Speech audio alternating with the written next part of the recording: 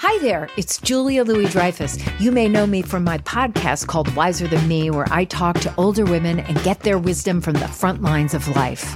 I was amazed by how many people told me our show made them look forward to getting older, which is why I'm here to talk about season 2 of the show. Sally Field, Billie Jean King, Beverly Johnson, Ina Garten, Bonnie Raitt, just to name a few. All hail old women. Wiser Than Me season 2 is out now from Lemonada Media. It's Merriam-Webster's Word of the Day for April 2nd.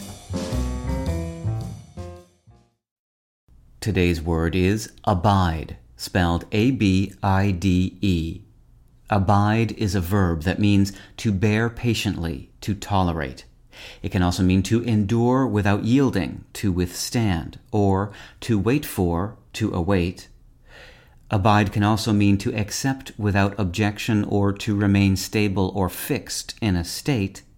Finally, abide can mean to continue in a place or to sojourn. Here's the word used in a sentence from the New York Times by Robert F. Bauer. They plainly abided a situation that was intolerable, and they shouldn't have done it. The word abide may sound rather old-fashioned these days. The word has been around since before the 12th century, but it's a bit rare now, except in certain specialized uses. Even more archaic to our modern ear is abidden, A-B-I-D-D-E-N, the original past participle of abide. Today, the past tense and the past participle of abide are served by either abode or abided, with abided being the more frequent choice.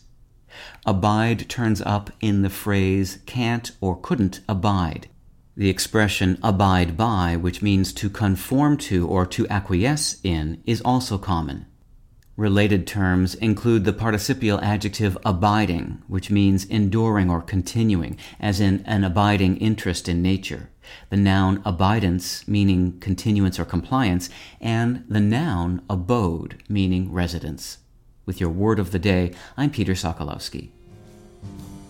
Visit Merriam-Webster.com today for definitions, wordplay, and trending word lookups.